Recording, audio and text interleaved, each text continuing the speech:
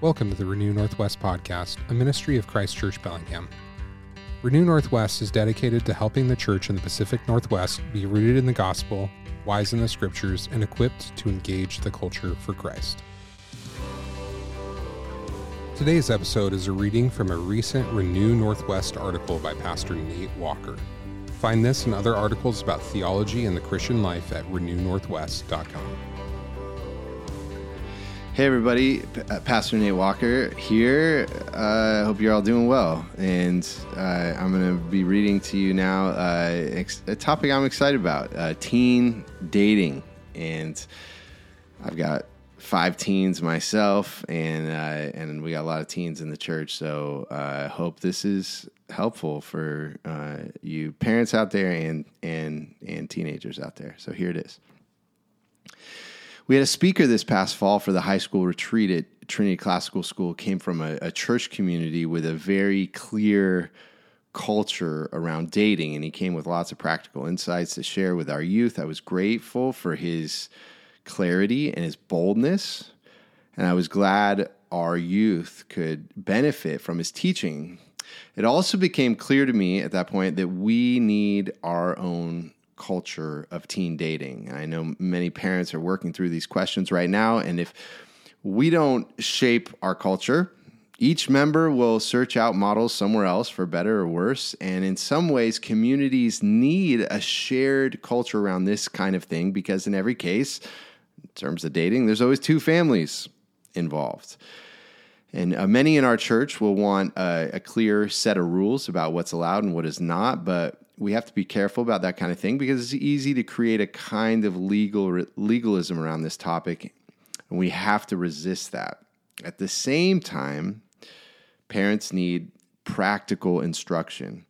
And what we need instead of legalism is biblical principles. So that's what I'm going to give here. I'm going to sprinkle in some practical examples of how our family has applied some of these principles. My hope is that it gives some practical tools for you. And if you are a parent and entering into the teen years, my strongest advice is to find older believers who have children who have honored the Lord through their dating and into marriage, and then ask them, what did you do? And then I would find them and then emulate them. One note to start. Some might wonder, what is the difference between dating and courtship? There are different definitions of these. We have not used the language of courtship as much, though its key elements you will find below, mainly the father's involvement for daughters and the goal of marriage and dating. There is a lot of overlap in the different terms. In our family, the word dating means that you go on dates alone. We thought that seemed like a reasonable definition. Dating means you go on dates, and it doesn't happen before you are 17. Dating also includes some physical contact, holding hands, putting your arms around each other, and being exclusive, meaning that you have you've told, a couple have told each other that they like one another. Being exclusive, we've called that having a thing. So that could be kind of before dating has started, they have a thing. And in a thing, you can spend time together only with each other's family. So it's a way to get to know someone, and this cannot happen before our children are 16. So we also strongly emphasize that just because you turn 16, it's not like day one when you turn 16, I need to find someone to have a thing with, and no, it doesn't work like that. Or when you turn 17, I got to start going on dates immediately. That's not what we're talking about. Also, if the students are at Trinity Classical School, dating is whatever dating rules there are at Trinity Classical School, we say you have to be honoring those and give obedience to school rules. Is absolutely expected. So our oldest daughter just got married this past summer, and while we learned a lot from her dating and courtship with her now husband, their situation won't perfectly match our other children's, nor necessarily yours. So my hope is that parents and their teens would read this article or listen to this podcast together and then discuss a plan for dating and courtship that reflects these principles. So I'm often surprised by the constraints that my own children put on themselves when I just give them hey, here's the biblical principles. You need to come up with a plan for it. They come up with plans that are often pretty strict and restrictive for themselves. And so what's most important is that the parents and the teens are talking to one another openly, honestly, and humbly. Okay, so now we're going to get into what are the principles. Principle number 1. And with each principle, I have given a scripture verse to kind of show that this principle is rooted in the scripture. So principle number 1, pray for your child's future spouse. Pray for your child's future spouse. So you can see this in Proverbs 19:14. House and wealth are inherited from fathers, but a prudent wife is from the Lord. The Bible is clear that a godly spouse is a gift from God, more valuable than any earthly treasure. So our children having godly marriages and godly families will not be ultimately the result of our careful rules around dating, but a gift of grace. So let parents begin at a young age to ask the Lord to shape a spouse for each one of our children. On each of the prayer cards for my children, it says a godly spouse. So I'm praying for them every week, praying for a godly spouse for them. So principle number 2, marriage is the goal. Marriage is the goal. Okay, Genesis 2:24 says, therefore a man shall leave his father and mother and hold fast to his wife, and they shall become one flesh. Should be obvious that the Bible's vision for a romantic relationship between a man and a woman is only known within the covenant of marriage. Hence, all romantic relationships should only exist if they intend to move in this direction. This is contrary to the habits of our culture, where dating is a recreational activity and most people have many sexual partners over the course of their young life. Even many Christian teens date for fun. We should regard this as unwise. If you do not think you would marry someone, you should not be dating them. Many young people have expressed a concern about this principle, though, as it introduces a kind of intensity into the relationship very early on, especially as Christians move into their 20s. It's fair that two people might want to have coffee a few times before they start down a path towards marriage. Can't I just get to know her a little before I ask her father permission to move towards marriage? In that sense, dating various people may be entirely appropriate for finding a spouse, and that is work that young people should be doing, pursuing a spouse. Young people need it. It's work, and you got to get out there and try to find someone. So, but that is a different kind of dating than recreational dating, and so the starting point is the goal is Christian marriage. Principle number 3, Christians must marry Christians, so you should not date a non-Christian.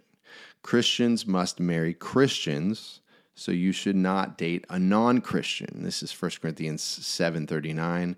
A wife is bound to her husband as long as he lives, but if her husband dies, she is free to marry to whom she wishes, only in the Lord.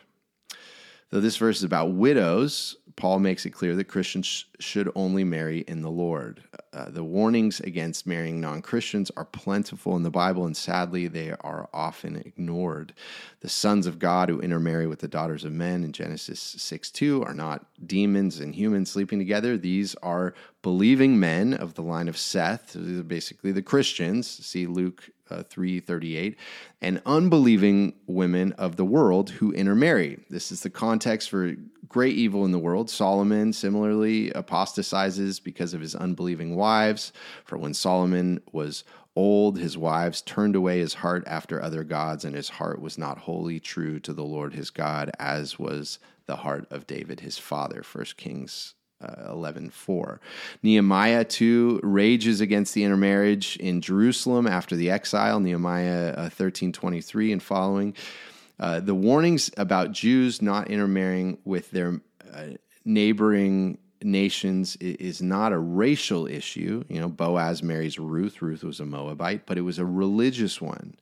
Not being equally yoked from 2 Corinthians 6:14 is a reference to the Israelites intermarrying with the Moabites in Numbers. If you see Numbers 25:3 for the language of being yoked there. This is a truth that young people need to internalize way before they fall in love with someone. Once the hormones are pumping, it becomes very easy to rationalize all kinds of things that are unwise. Principle number 4, godliness is the most attractive thing in a person. Godliness is the most attractive thing in a person. Okay, Proverbs 31:30. Charm is deceitful and beauty is vain, but a woman who fears the Lord is to be praised. By far, the greatest source of happiness in a marriage is character. The world is constantly telling us what is attractive and what we should want in a spouse. Physical beauty is celebrated in the Bible, but it's considered far less important than godliness. What this means for young people is that their own maturity is the most important thing for finding a spouse. Are you in worship every Sunday? Do you know what you believe and why you believe it? Do you read the Bible on your own and pray? Are you committed to obeying God's word in your life? Doug Wilson's put it this way: be the kind of person that the kind of person you want to marry wants to marry. If you can untie that word knot, this is wisdom for us. Okay, principle number 5. The parents should be involved. The parents should be involved. So this is Proverbs 31, 1-3. The words of King Lemuel, an oracle that his mother taught him. What are you doing, my son? What are you doing, son of my womb? What are you doing, son of my vows? Do not give your strength to women, your ways to those who destroy kings. Much teen dating, even in Christian circles, happens with a little input from the parents. That could be for a lot of reasons. It could be teens avoiding advice they don't want to hear. But it could also be the parents. Often fathers don't know how to talk about these things, and so they avoid the conversation. Hopefully this article helps you have the conversation. This principle can also be challenging for parents because it raises the question, does your marriage say to your children that you are someone they want to turn to for marriage advice? If the answer is no, then maybe the best example you can give your children is to start giving attention to your own marriage. Maybe it's time to ask a pastor or a counselor for help if your children can't look at your marriage as something to emulate. If you want your children to have godly marriages, the most important thing you can offer them is an example of one. If they can say, what you have is what I want for myself, then you have a strong voice into their dating decisions. From a young age, we catechized our kids about marriage. I would ask my daughter Lucy, she was probably 3 years old, questions like these. Dad would ask, what is the most important thing about the person you marry? She says, he loves Jesus. How will you know he loves Jesus? She would say, he goes to church and he reads the Bible and he prays. And I would say, well, how does he treat you? She would say, I would know he loves Jesus because he's kind to me, etc. But these conversations are not just about the limits on dating, but also about skills on how to meet someone. We would do mock first dates with our kids at the dinner table. When I told my son he should ask questions on a date that begin with the words how and what, if you ask a question that begins with how or what, it leads to a story and invites a girl to tell a story about herself instead of one-word answers like yes or no. But the only question he could think of was, how much do you weigh? And fortunately, that came out in a mock date instead of a real one. With my daughter Lucy, when she was dating her now husband Chase, I would go get coffee with Chase. This gave us a tremendous opportunity to get to know one another on a deeper level. We talked about everything from theology and church life to his physical relationship with Lucy and his plans for the future. We were very open with each other, and this gave a deep sense of trust with each other. It not only gave me confidence in their relationship, but also an opportunity to express some of the things that were important to me about Lucy's future marriage and family. We also read some chapters from A Praying Life by Paul Miller and discussed them. If a man is not sure how to have conversations like this, I'd recommend first just put the conversation on the calendar and then just show up and pray for the Holy Spirit to be present there. The Spirit, He promises to be with you. And here are some topics that you could cover during that time. Okay, these are questions Chase and I talked about. What does it mean to be a member of a church? What are your plans for the future and work? Let me share with you some challenges I'm facing in my life right now. Let the relationship be a two-way relationship. What do you think it looks like for you and my daughter to honor the Lord during your dating relationship? What have been some major events and experiences in your life history and family? Let me share with you some of mine. One last point on this. The input of other adults is valuable too. A young person should weigh very heavily what godly people whom they trust say about their girlfriends or boyfriends. Without counsel, plans fail, but with many advisors, they succeed. That's Proverbs 15:22. If you are a young person looking for a spouse, who are the people from whom you are inviting counsel? Principle number 6, sexual immorality is a serious sin, and lust is a serious temptation. Okay, sexual immorality is a serious sin, and lust is a serious temptation. Okay, Revelation 21:8. But as for the cowardly, the faithless, the detestable, as for murderers, the sexually immoral, sorcerers, idolaters, and all liars, their portion will be in the lake that burns with fire and sulfur, which is the second death. Now, you might think this is kind of an intense verse to put in an article like this, but there are many others like it. Sexual immorality is a big deal in the Bible and should not be treated lightly. Fornication, which is sexual activity outside of marriage, is enough to exclude someone from the kingdom of God, 1 Corinthians 6:9. Jesus himself connects sexual immorality and the threat of hell. This is from Matthew 5:28 and 29, the Sermon on the Mount. He says, "But I say to you that everyone who looks at a woman with lustful intent has already committed adultery with her in his heart. If your right eye causes you to sin, tear it out and throw it away, for it is better that you lose one of your members than that your whole body be thrown into hell." Those are the words of Jesus. This does not mean that the sexually immoral cannot find redemption in Christ. Many prostitutes came to him and entered the kingdom, but it does emphasize the gravity of the issue. This means that a Christian view of dating or courtship will have strict rules around the physical relationship. I know that recently many Christians have been critical of the purity movement of the evangelical church in the 90s. And from my understanding, the main problem with purity culture was that it suggested that sex itself was dirty, and so it made it difficult, especially for girls, to switch gears from feeling all this shame around the whole notion of sex to being, a sexually engaged wife.